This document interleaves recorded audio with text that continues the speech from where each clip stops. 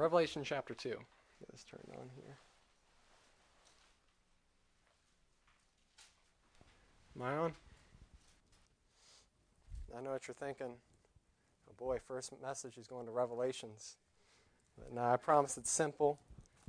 It's not complicated. That's one thing I'm thankful for. God's Word is simple. Even the simple-minded can understand it. And that's all I'm going to try to do right now is tell you what the Bible says. So Revelation chapter 2, we have, in chapter 2 and chapter 3, we have God's view of seven churches. And today I want to look at the church of Ephesus. When I think of Ephesus, most of the time we think about the negatives. And I think, it's the church that left his first love. But there's also more than that. God commends Ephesus for several things. So I have 3 points. I want to look at Ephesus' commendation, Ephesus' rebuke, and then the consequences for not repenting. So let's read this together. Let's see, Revelation 2, 1 through 7. And to the angel of the church of Ephesus write, These things saith he that holdeth the 7 stars in his right hand, who walketh in the midst of the 7 golden candlesticks. I know thy works, and thy labor, and thy patience, and how thou canst not bear them which are evil.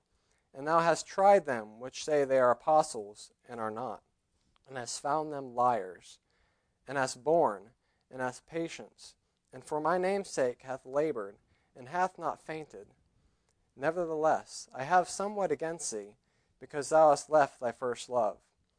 Remember, therefore, from whence thou art fallen, and repent, and do the first works, or else I will come unto thee quickly, and will remove thy candlestick out of his place, except thou repent. But this thou hast, that thou hatest the deeds of the Nicolaitans, which I also hate.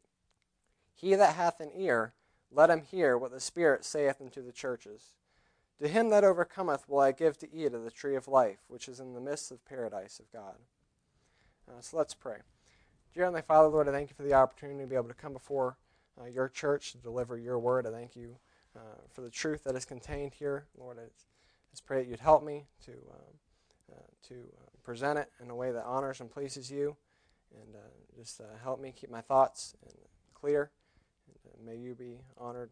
But Lord, I pray that if there's someone here that is not saved or that needs to fix their relationship with you, Lord, I pray that you would just convict their hearts and that they would come to the knowledge of your truth. In your name I pray. Amen. All right, so first we're going to see who this message is to. Verse 1 says, And to the angel of the church of Ephesus write. Now we know the word angel means messenger. The angel would be the pastor at Ephesus. So this is, and to the pastor of the church of Ephesus is one way we could read this. And then also we're going to see who the message is from, which is the Lord Jesus Christ. In verse 1 it says, These things saith he that holdeth the 7 stars in his right hand, who walketh in the midst of the 7 golden candlesticks. Turn back to chapter 1. We're going to look at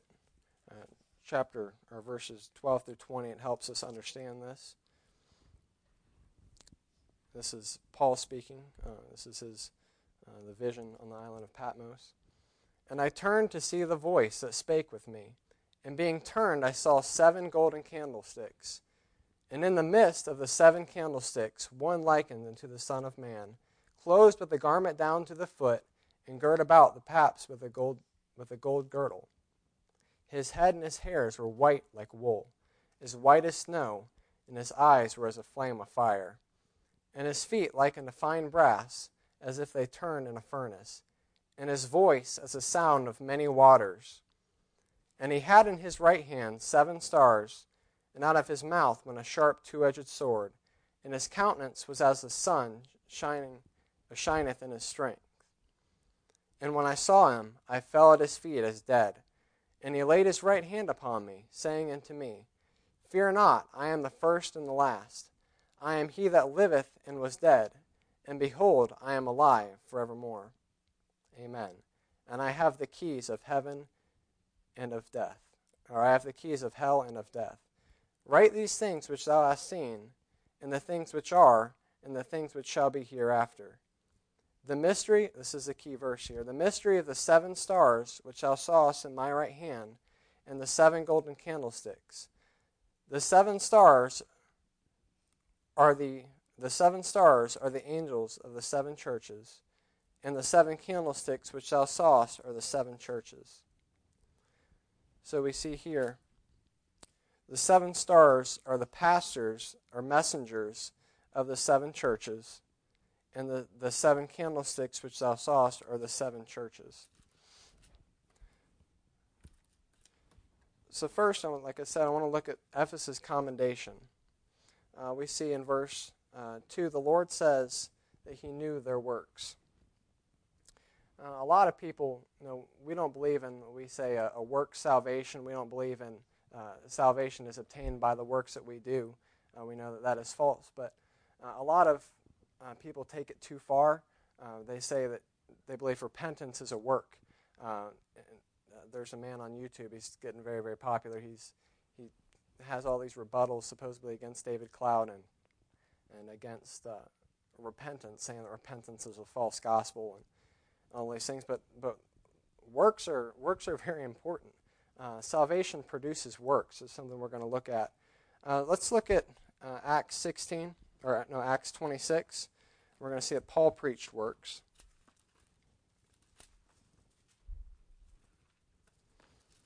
Acts chapter 26. I'm going to be jumping around a lot.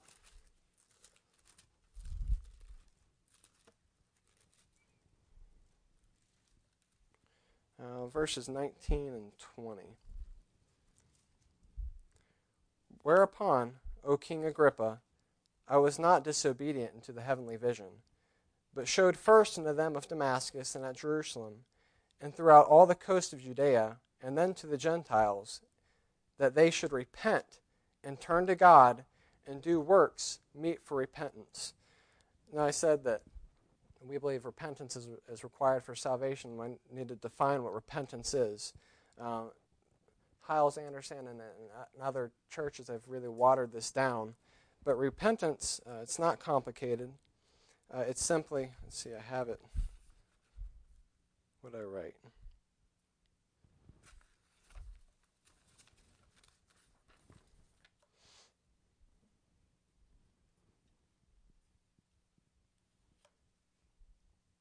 I can't remember what I actually had written down, but repentance is a turning away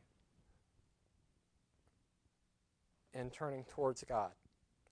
It is an action of the will. It is not simply admitting your sin. It's not saying, Lord, I'm sorry, but it's an acknowledgement, Lord, I'm sorry I've sinned, and I'm going to turn away from this and turn to you. It's a turning away is what repentance is.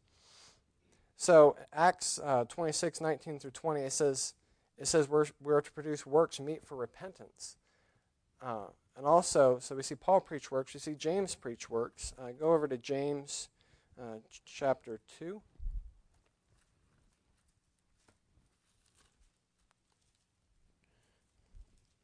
14 through 20. What doth it profit, my brethren, though a man say he hath faith and have not works? Can faith save him? If a brother or sister be naked and destitute of daily food, and one of you say unto them, Depart in peace, and be ye warmed and filled, notwithstanding ye give them not those things which are needful to the body, what doth it profit? And it's kind of comical. So you have a man coming to you, he's hungry, asking for food, and you just say, Go your way, be full, you're okay, you're going to do fine, just be full. That doesn't do anything. That means nothing. But no, you would give them. You would help him. You have to give him food. You can't just say be full. No, you give him food. It says, and one of you saying to him, let's see, verse 17, even so, faith, if it hath not works, is dead, being alone. So you can say you're saved. You can say you have faith all you want. Even your pastor can tell you. You have faith, or your father, your mother. You're saved. You're saved. You have faith. It doesn't mean that you have faith. It doesn't mean you have salvation. You can say it all you want. It doesn't necessarily make it true. So even so, faith, if it hath not works, is dead. So just because you say you're saved, if you're not producing works, if there's not evidence for your salvation, it's dead. What good is something that is dead? It's good for nothing.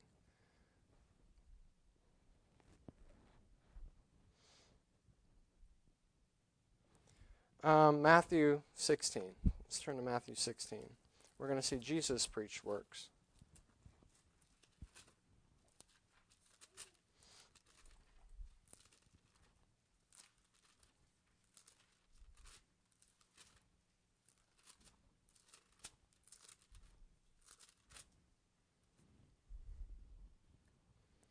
Verse 27.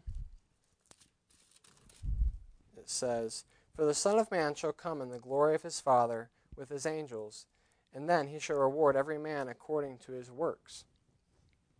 So the Bible clearly states salvation is going to produce works. Just because you say you have faith and you believe in the Son of God, it doesn't necessarily mean that you're saved. Where are the works to prove that? So that makes me ask the question. We go out and we knock on doors a lot of times, and we hear people say that they're Christian. They believe in they said that prayer, they were baptized, whatever it is. It doesn't necessarily mean they're saved. What is their life? Are they going to church? Are they witnessing? Are you as children obeying your parents? There has to be fruit. There has to be evidence of that. And the church of Ephesus, the Lord says, He says, "I know your works." Now, could the Lord say that about our church? Could He look at us as individuals, look at us as a body, and say, "I know your works"? Secondly, we see in verse 2 that they labored. Let's look at Exodus 20, verse 9.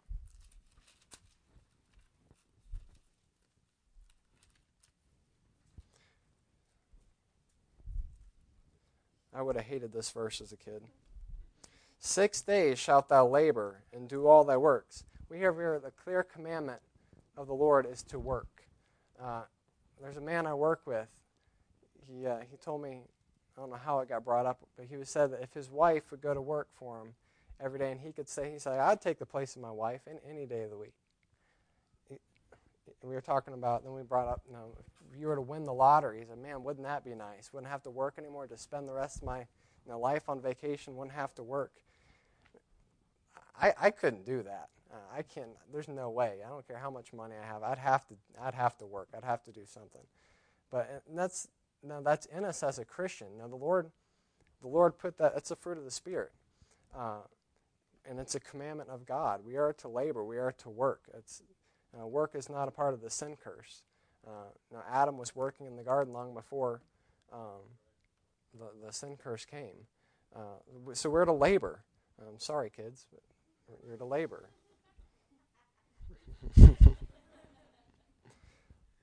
Ephesians chapter 4. Let's look at Ephesians chapter 4.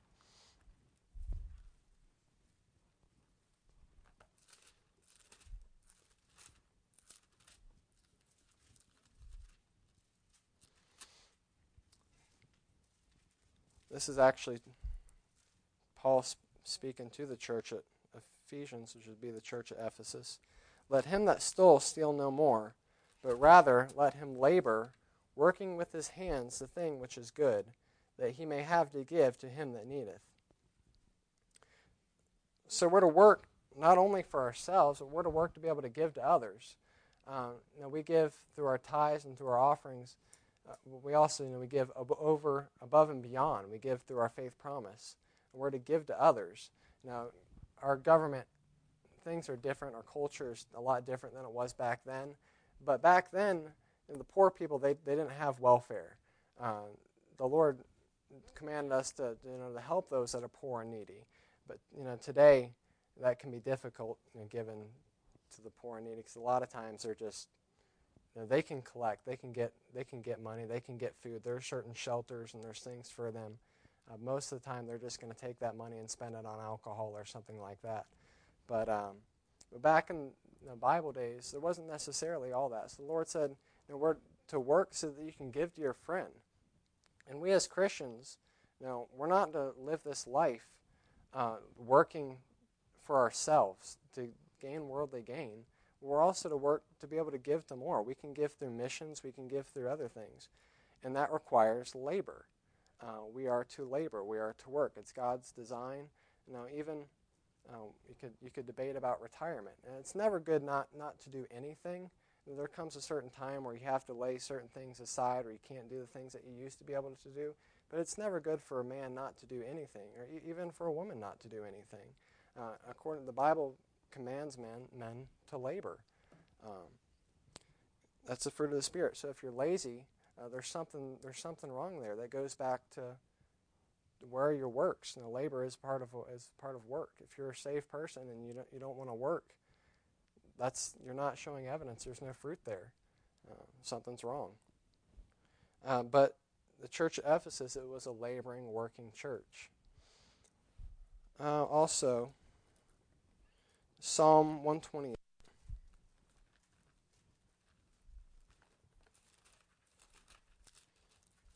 Verses 1 and 2. They say, "Blessed is everyone that feareth the Lord, that walketh in his ways. For thou shalt eat the labor of thine hands. Happy shalt thou be, and it shall be well with thee." So you can work and be happy. It's possible. Back then, again, they grew crops. Today we work for money so that we can go buy food. But back then they worked in the gardens to raise food, and Pastor Byler knows quite a bit about that. If you didn't work, you didn't eat a lot of times. But anyway, we are to labor. Hebrews 4:11.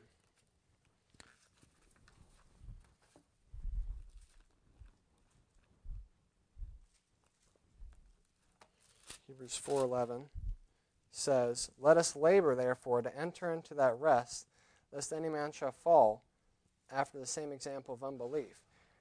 Now, being an example of a believer is also labor. It's hard. I come home. It also shows the importance for church membership. Now, I work all week. I'm around the world all week. Most of the time, by the end of my day, I'm just ready to come home and have my devotions and to read and try to get all that filth out of my mind. Because I hear it day in and day out working with the world. And we can't necessarily get away from that. There are certain things we can do, such as eliminating television and internet and the books that we read and things like that. But we're in the world. And sticking up for what's right when others aren't doing so, just talking around the office with people, you can't participate in certain conversations that they have. You just have to walk away. And that's hard.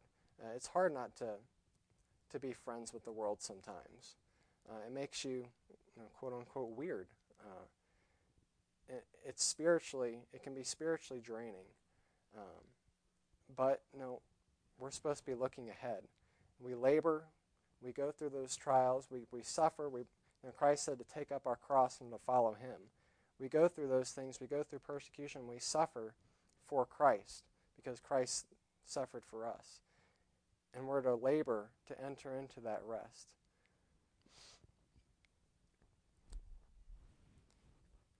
So, are we a laboring church? Are we a working church? Are we working? And it can be so easy. We can get so tired in the daily grind, and you can let your guard down. But we're, as we're going to see, we're not to faint. We're to keep on keeping on. Next, we'll see that the church of Ephesus, it says the Lord said they knew their patience. In verses 2 and 3 of Revelation chapter 2. It says, "I know thy works and thy labor and thy patience." And then also in verse 3 it says, "And hath patience for my name's sake, and hath labored." And it goes and repeats itself. So do we have patience as a church? I don't like waiting. It can be hard. But we're to have patience for the coming of Christ.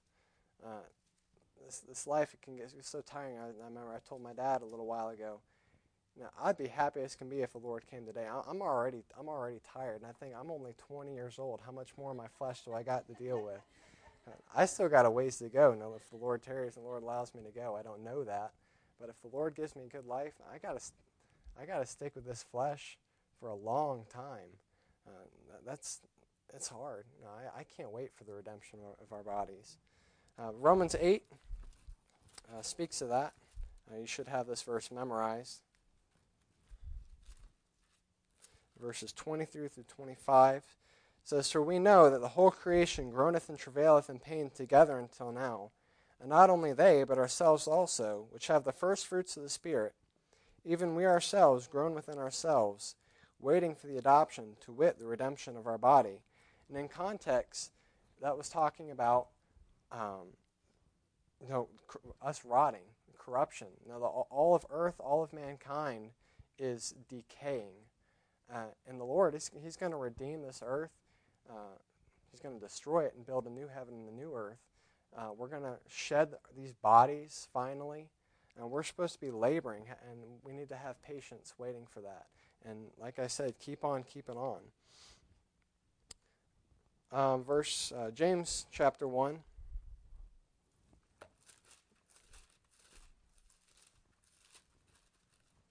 James 1,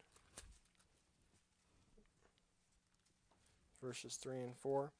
We see that patience has to do also with being content with what we have. Verse 3 and 4 says, "Behold," no, that's not right. James 1. I'm in the wrong chapter.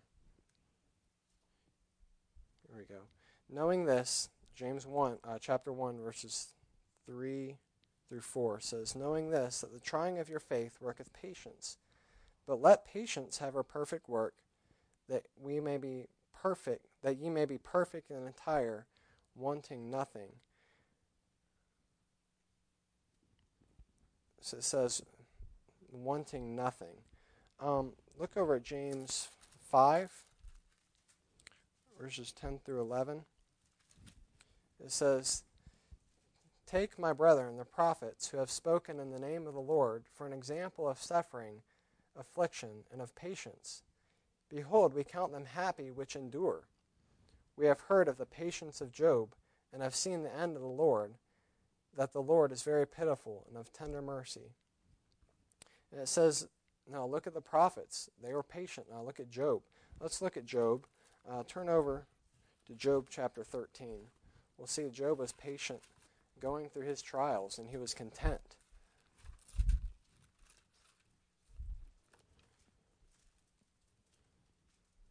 If you're ever going through a difficult time, Job is a very good book to read.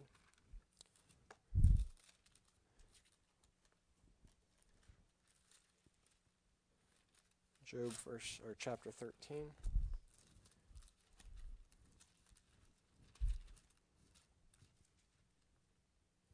Verses 13 through 16. It says, this is Job speaking to his good old friends. "Hold your peace, let me alone, that I may speak, and let come on me what will. Wherefore do I take my flesh in my teeth, and put my life in my hands?" So he's saying, he said, am I in control of everything that's going on in my life right now? Though he slay me," talking about the Lord, "yet will I trust him, but I will maintain mine own ways before him." He says, I'm going to keep on doing what I'm supposed to do, and I'm just going to let come on me what will. Now, though the Lord slay me, he didn't know why. Didn't know why he was facing these trials, why he was facing these struggles. But he said he determined in his heart, now I'm going to be content with what the Lord has given me, and though the Lord slay me, I'm going to keep on doing what's right. And he told his wife, what he called his wife, a wicked woman, because she said, "Curse God and die." And Job had lost everything. And we think we're going through some trials sometimes, and we just can't wait to get out of it. But we're to be patient. Just do what's right and learn what we're supposed to learn. Now, patience, what does the Bible say about patience? What does it teach us? It's great gain. I can't remember what that verse was exactly. So are we a patient church? Are we continuing to, we're a small church and we'd love to see this church grow. But maybe, you never know. The Lord promised to build His church. I think that's mainly the word build there has a lot to do with edifying. He'll edify His church. It doesn't necessarily mean that we're going to grow up and have great numbers and be all that, we're not going to be like some of these other churches. But we're to be, be patient, be content with what we are, and be happy and grow in the Lord and do what we're supposed to be doing. We see also the church of Ephesus, they remain separated. We're at Revelation chapter 2. Get back over there. Verses 2 and 6, it says, I know thy works, and thy labor, and thy patience, and how thou canst not bear them which are evil, and hast tried them which say they are apostles and are not, and hast found them as liars. So the church of Ephesus, now I appreciate Nathan preaching the other day, he gave us the background of the church of Ephesus and all that. But they were vigilant, and they cast out they cast out the Nicolaitans and those that preached false doctrine, and those that lived like the world. They didn't conform. Now I think, let's see, it says,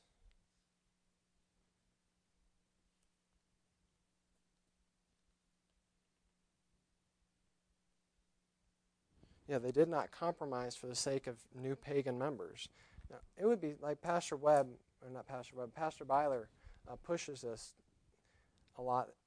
If we wanted to grow this church, it would be quite easy. We could compromise. We could join up with so-and-so and get help from this church and get help from this church, and all of us just come together and we could build this place up. We could get a new building, and it would be all good and wonderful, right? We're not to do that. We're supposed to be patient. We're supposed to continue to work and keep God's commandments. We're not to conform. We're not to be like the world. We are, as a church, have the responsibility of remaining separate from this wicked world, despite its appeals. And though other churches may compromise and they may give a little bit on their music, and maybe what if we just let our guard down just a little bit in this one area? We could keep this family happy. We could get this family to stay here. What if we just got rid of this or added this? We could maybe obtain this family or get this. We're not to look at things that way. We're to look at things by the way God commanded us to look at them. We're to remain separate from the world and keep His commandments and do His works. And the church of Ephesus, they refuse. They cast people out. They refuse people. Wouldn't it be great to, maybe some of them were rich, I don't know. Wouldn't it be great to have that money? But they refuse that. That's why I'm thankful for this church. No, we're not to touch the unclean thing. Also, look at 2 Corinthians chapter 6.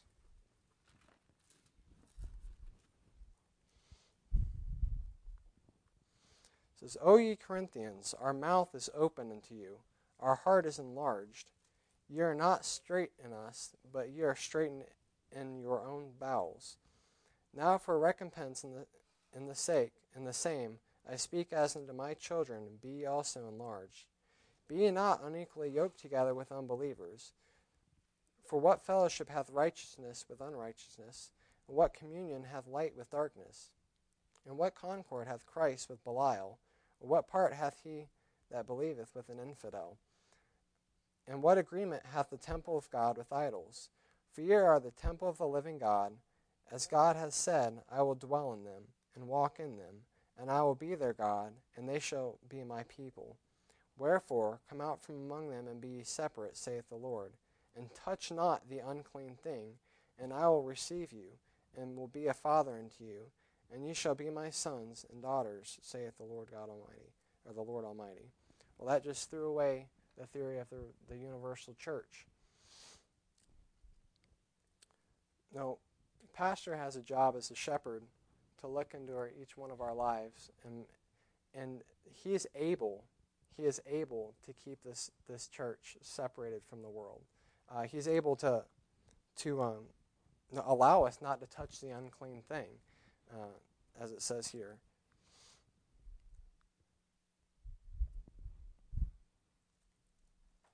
And you think of Israel. Most of the time when Israel wandered from the Lord and went back into paganism is because they took daughters of the Philistines. They didn't remain separated. So the church of Ephesus remained separated. Also we see, verse 3, it says that they did not faint. I spoke of this a little bit. Look at Luke chapter 18.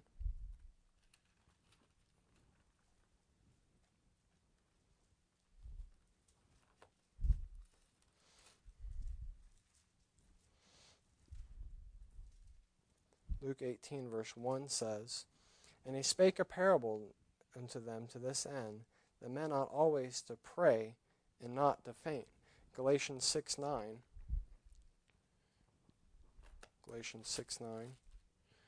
says, "And let us be weary in well-doing, and let us not be weary in well-doing, for in due season we shall reap, if we faint not."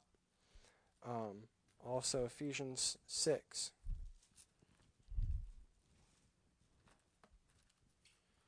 Ephesians 6 verse 10 says, "Finally, my brethren, be strong in the Lord and in the power of His might. Put on the whole armor of God, that you may be able to withstand against the wiles of the devil." And it goes through there how we can do that. We're in a war, and every bit of war is labor. It's no picnic. But we're not to faint. It's so easy to get discouraged going in the daily grind, always being a part of the world, and you go to work every day, part of the world, come back, try to get your mind back, focused and everything, fill your mind with good thoughts, go back in the world, you hear it again, and it can be tiresome. But we're not to faint. We're supposed to have joy as Christians in the Lord. We have the victory. The Lord has already given us the victory. We can go through life in the joy of the Lord. And we're not to faint, and not to let the struggles of this life and the labor and the work wear us down and cause us to be weary. So the church at Ephesus, it was not fainting, and the Lord recognized that. But also we see, sadly, Ephesus' rebuke. Revelation chapter 2 again, verse 5. It says, or verse 4 says, "Nevertheless, despite of all of these good works, despite of all that you're doing, despite of your laboring and you're not fainting and you're remaining separated from the world, I have somewhat against thee, because thou hast left thy first love. Remember, therefore, from whence thou art fallen, and repent, and do the first works, or else I will come unto thee, and will remove thy candlestick out of this place, except thou repent." So what does it mean by "because thou hast left thy first love"? I think of Nathan and Jacqueline right now, as the love that they have for each other, passion that they have for each other. You think of our salvation when we first came to know the Lord, our first love when we first came to know the Lord, the joy that we had, the eagerness that we had to study and to know God's Word, and to continually feed and do whatever we could for the Lord.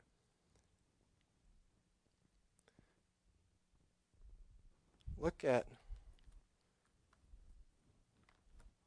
I'm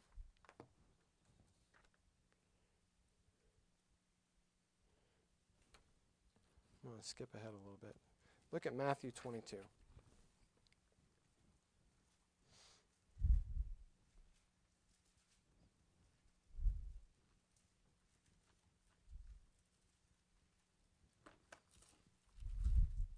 I might come back to this.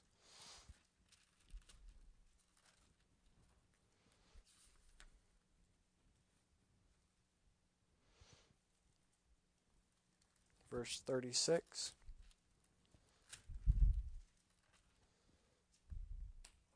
It says, Master, which is the great commandment in the law? Jesus said unto them, Thou shalt love the Lord thy God with all thy heart, with all thy soul, and with all thy mind. This is the first and great commandment. The second is like unto it, Thou shalt love thy neighbor as thyself. On these two commandments hang all the law and the prophets. So the first and greatest commandment that we have by God is to love him. And it seems almost, reading this, it kind of, at least it made me scratch my head a little bit, is how can they be doing all these works and not fainting and laboring and not love the Lord like they're supposed to? This almost doesn't seem right. I think of the danger that can have. The church of Ephesus is obviously a good church, and the Bible says they remained separated from the Lord. They had works, they had patience, they labored, they weren't fainting. But their love for the Lord wasn't what it was supposed to be. Their zeal. I think about how that can happen in marriage, even. Sometimes when people ask, they say they don't love their wife anymore or whatnot, it makes me want to kind of ask the question, why not? Why don't you? It's because they base it all on a feeling. But love is really a choice, and we're going to see that. So we're going to look how to obtain love again. Now, if we really looked at things from the world's aspect, then the church of Ephesus, they don't love the Lord, so they can just put the Lord to the side and do their own thing. But no, love is a choice. Look at verse 5. It says, the first step to obtaining our love again with the Lord would be to remember, therefore, from whence thou art fallen. Let's look at Ephesians 2.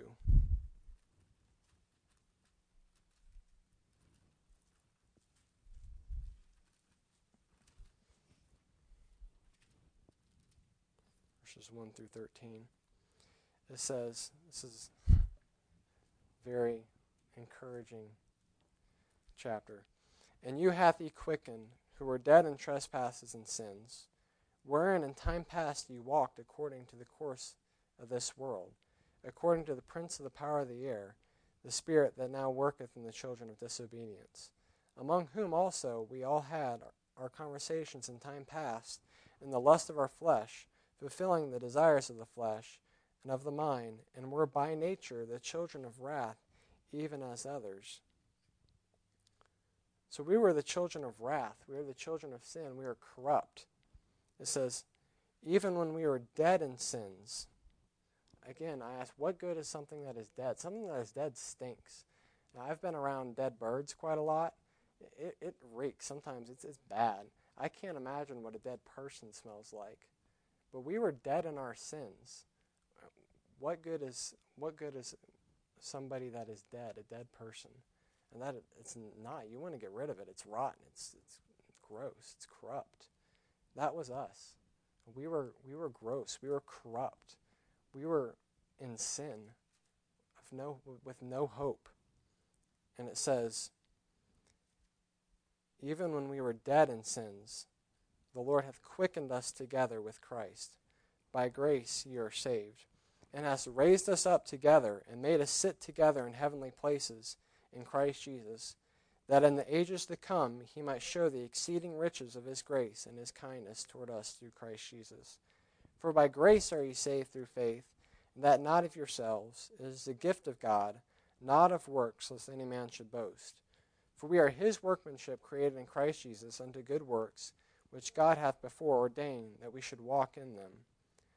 Therefore, remember that ye being in time past Gentiles in the flesh, who are called uncircumcision by that which is called the circumcision in the flesh, made by hands, that at that time ye are without Christ, being aliens from the commonwealth of Israel, and strangers from the covenant of promise, having no hope and without God in the world.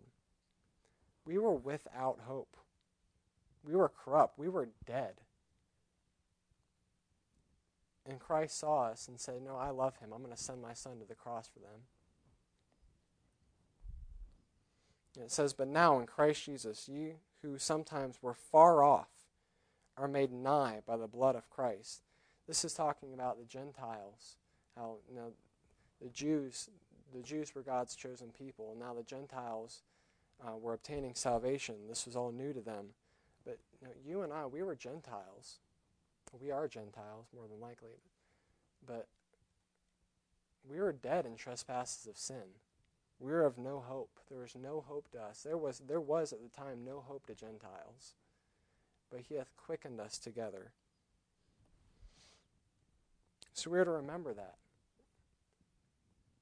If you want to know why your zeal is gone, why your love for the Lord is gone, it's because you've forgotten where you came from. Maybe it's because you've forgotten what the Lord has done for you.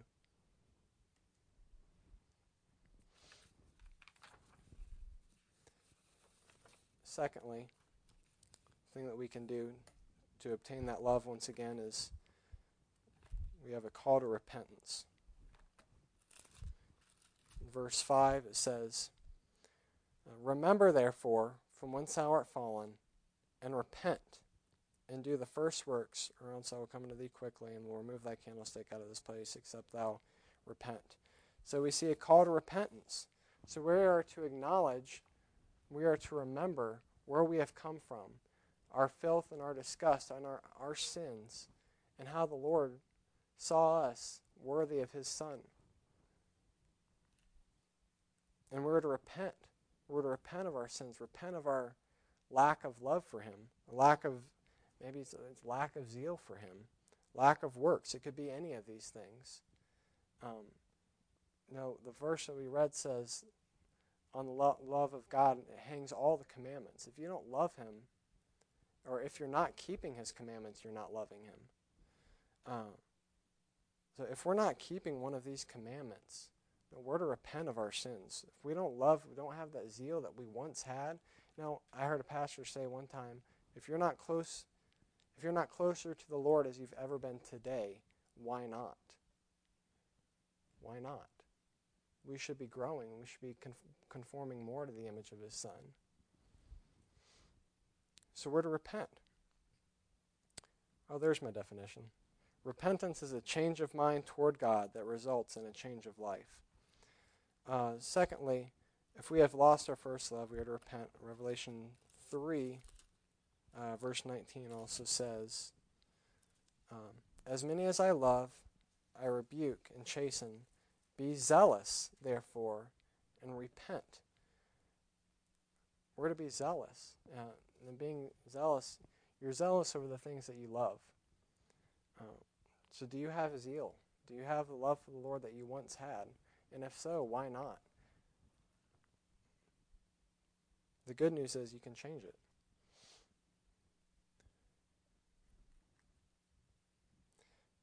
And then next we see the command to do the first works. Back at Matthew 22, it says,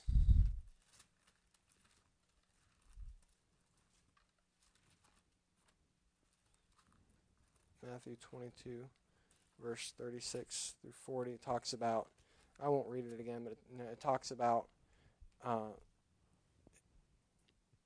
greatest commandment of all the commandments is to love the Lord thy God. And if you're not loving the Lord thy God, are you a Christian? It says that also that the love of God, let me go ahead and go to it. Matthew 22, verses 40. It says, "On these two commandments hang all the law of the prophets." So if you're not loving the Lord, are you going to be doing, if you don't love the Lord, are you going to be keeping his commandments? Are you going to be doing what's right? You're not. And obviously loving the Lord is keeping his commandments. John 14:15, I believe, says that. Yes, John 14:15. Let's look over at John 14.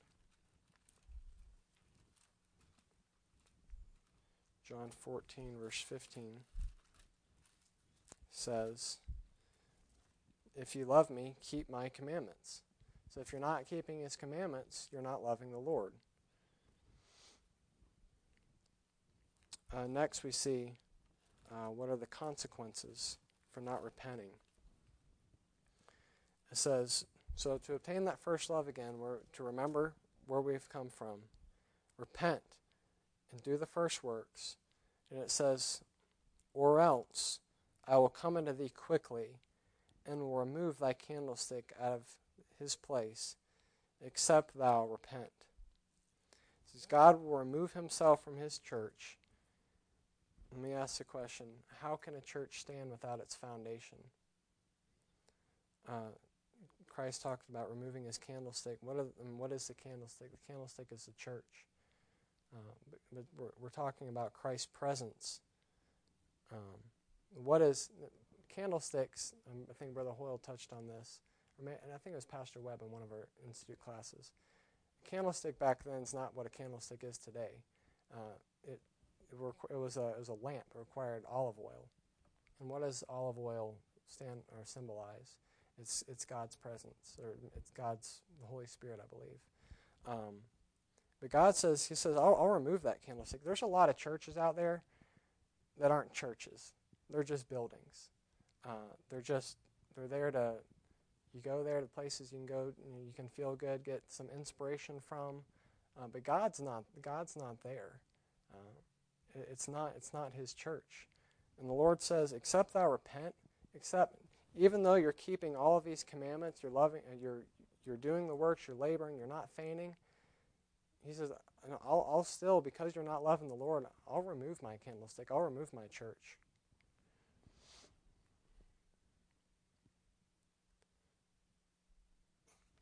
First Corinthians chapter 3.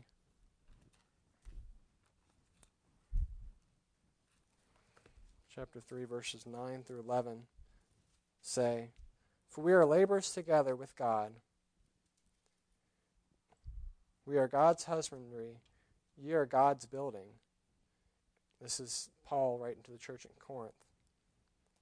According to the grace of God which is given unto me, as a wise master builder, I have laid the foundation, and another buildeth thereon. But let every man take heed how he buildeth thereupon. For other foundation can no man lay than that is laid, which is Christ Jesus.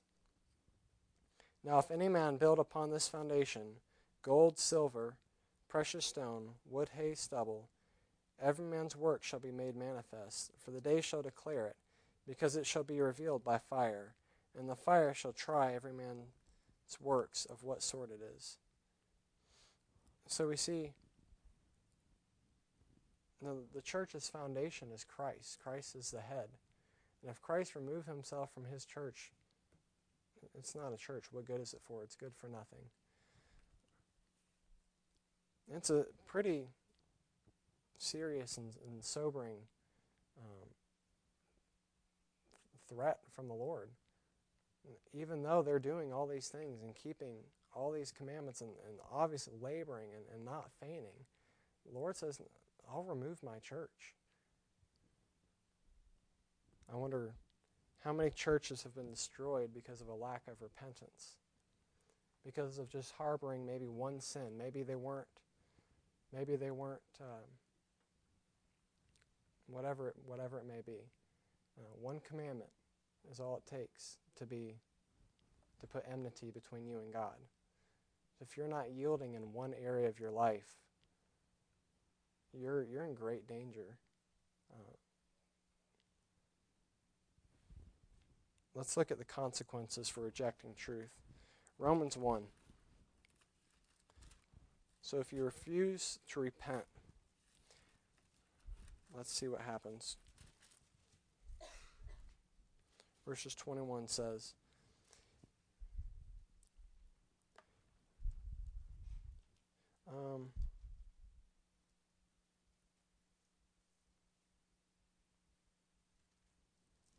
let's go to verse 20. For the invisible things of heaven from the creation of the world are clearly seen, being understood by the things that are made, even his eternal power in Godhead, so that they are without excuse.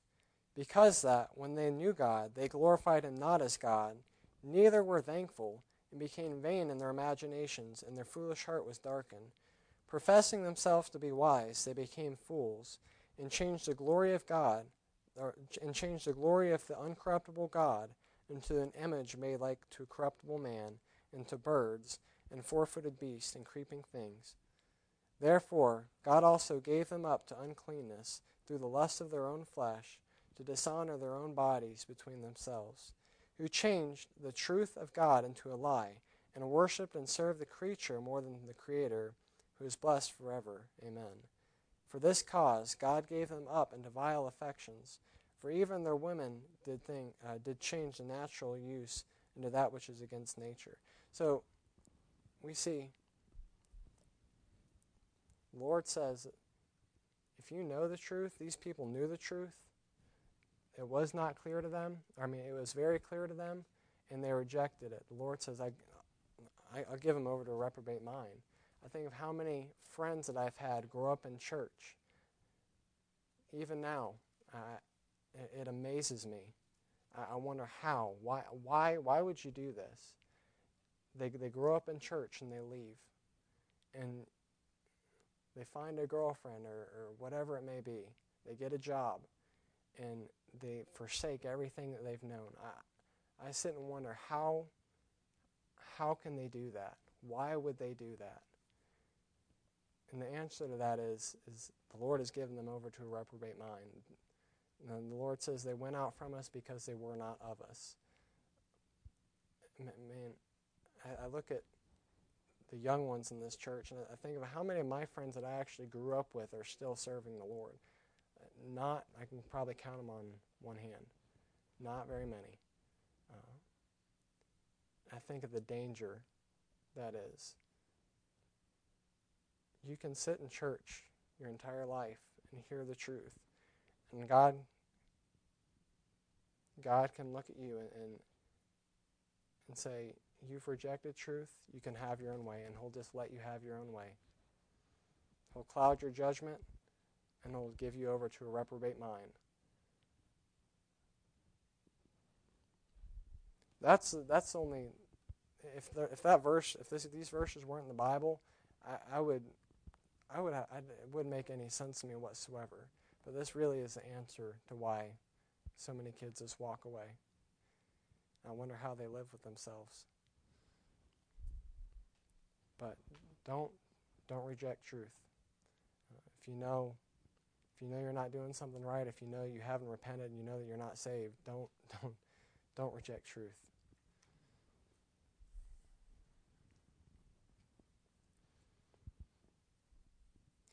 God will let you walk away. Let's go to Matthew 19.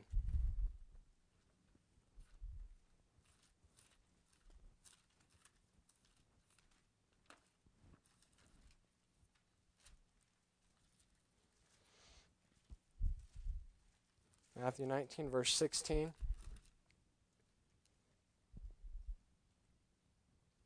You have the rich young ruler. You have a man that says he kept God's commandments. He comes rich man, probably, I've heard it said, he's probably wearing not the cheapest material, comes and falls at the Lord's feet and asks, what must I do to be saved? Now, what a wonderful witnessing opportunity that would have been, right? It says, and behold, one came and said unto him, Good master, what good thing shall I do, that I may have eternal life? And he said unto him, Why callest thou me good? There is none good but one, that is God. But if thou wilt enter into life, keep the commandments. So he says, comes asking the question, what must I do to be saved? And the Lord clearly gives him the answer, keep my commandments. And he said unto him, Which? Jesus answered, Thou shalt do no murder, thou shalt not commit adultery, thou shalt not steal, thou shalt not bear false witness, honor thy father and thy mother, and thou shalt love thy neighbor as thyself. And the young man said unto him, All these things have I kept from my youth. What lack I yet? So this is obviously, if what the rich young ruler said is true, it's obviously something he's known truth. He's obviously grown up knowing the truth, knowing what the law is. He's kept the commandments. He'd be like a kid that grows up in church nowadays, sits under the pastor and hears truth given to him, And he's a good person, keeps commandments, does everything supposedly that he thinks he's supposed to do. And he asks the Lord, what does he lack yet? And the young man saith unto him, all these things have I kept from my youth. What lack I yet?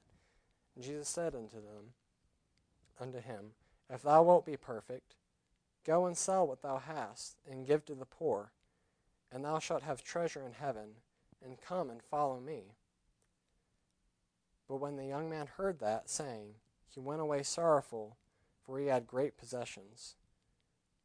Then said Jesus unto his disciples, verily I say unto you, that a rich man shall hardly enter into the kingdom of heaven. And again I say unto you, it is easier for a camel to go through the eye of a needle than for a rich man to enter into the kingdom of God. When his disciples heard it, they were exceedingly amazed, saying, who then can be saved? But Jesus beheld them, and said unto him, with men this is impossible, but with God all things are possible.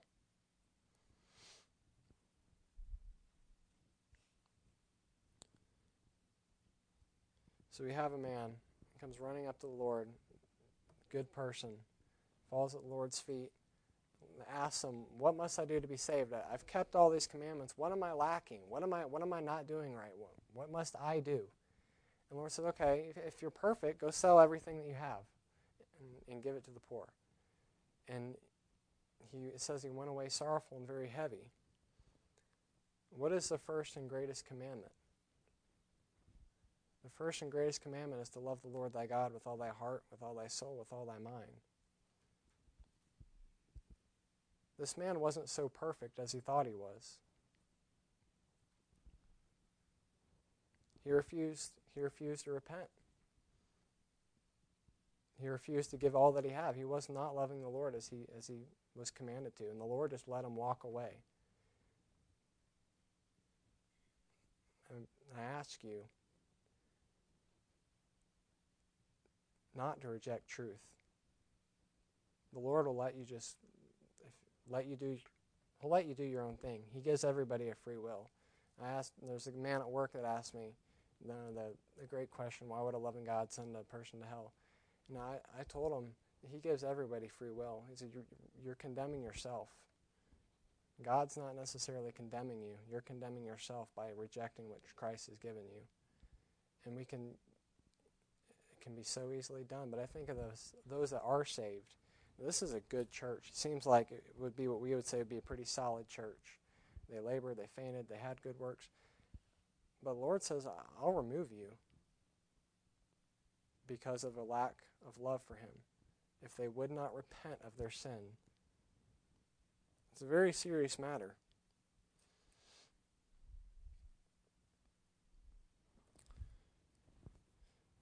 Let's look at verse 7 of our text, Revelation 2.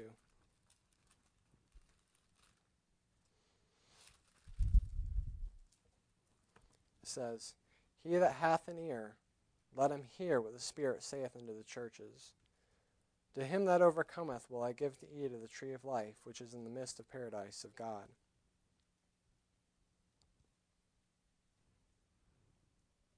These are God's words to His churches. It would be very foolish not to listen to them. I ask, what would Christ say about Lighthouse?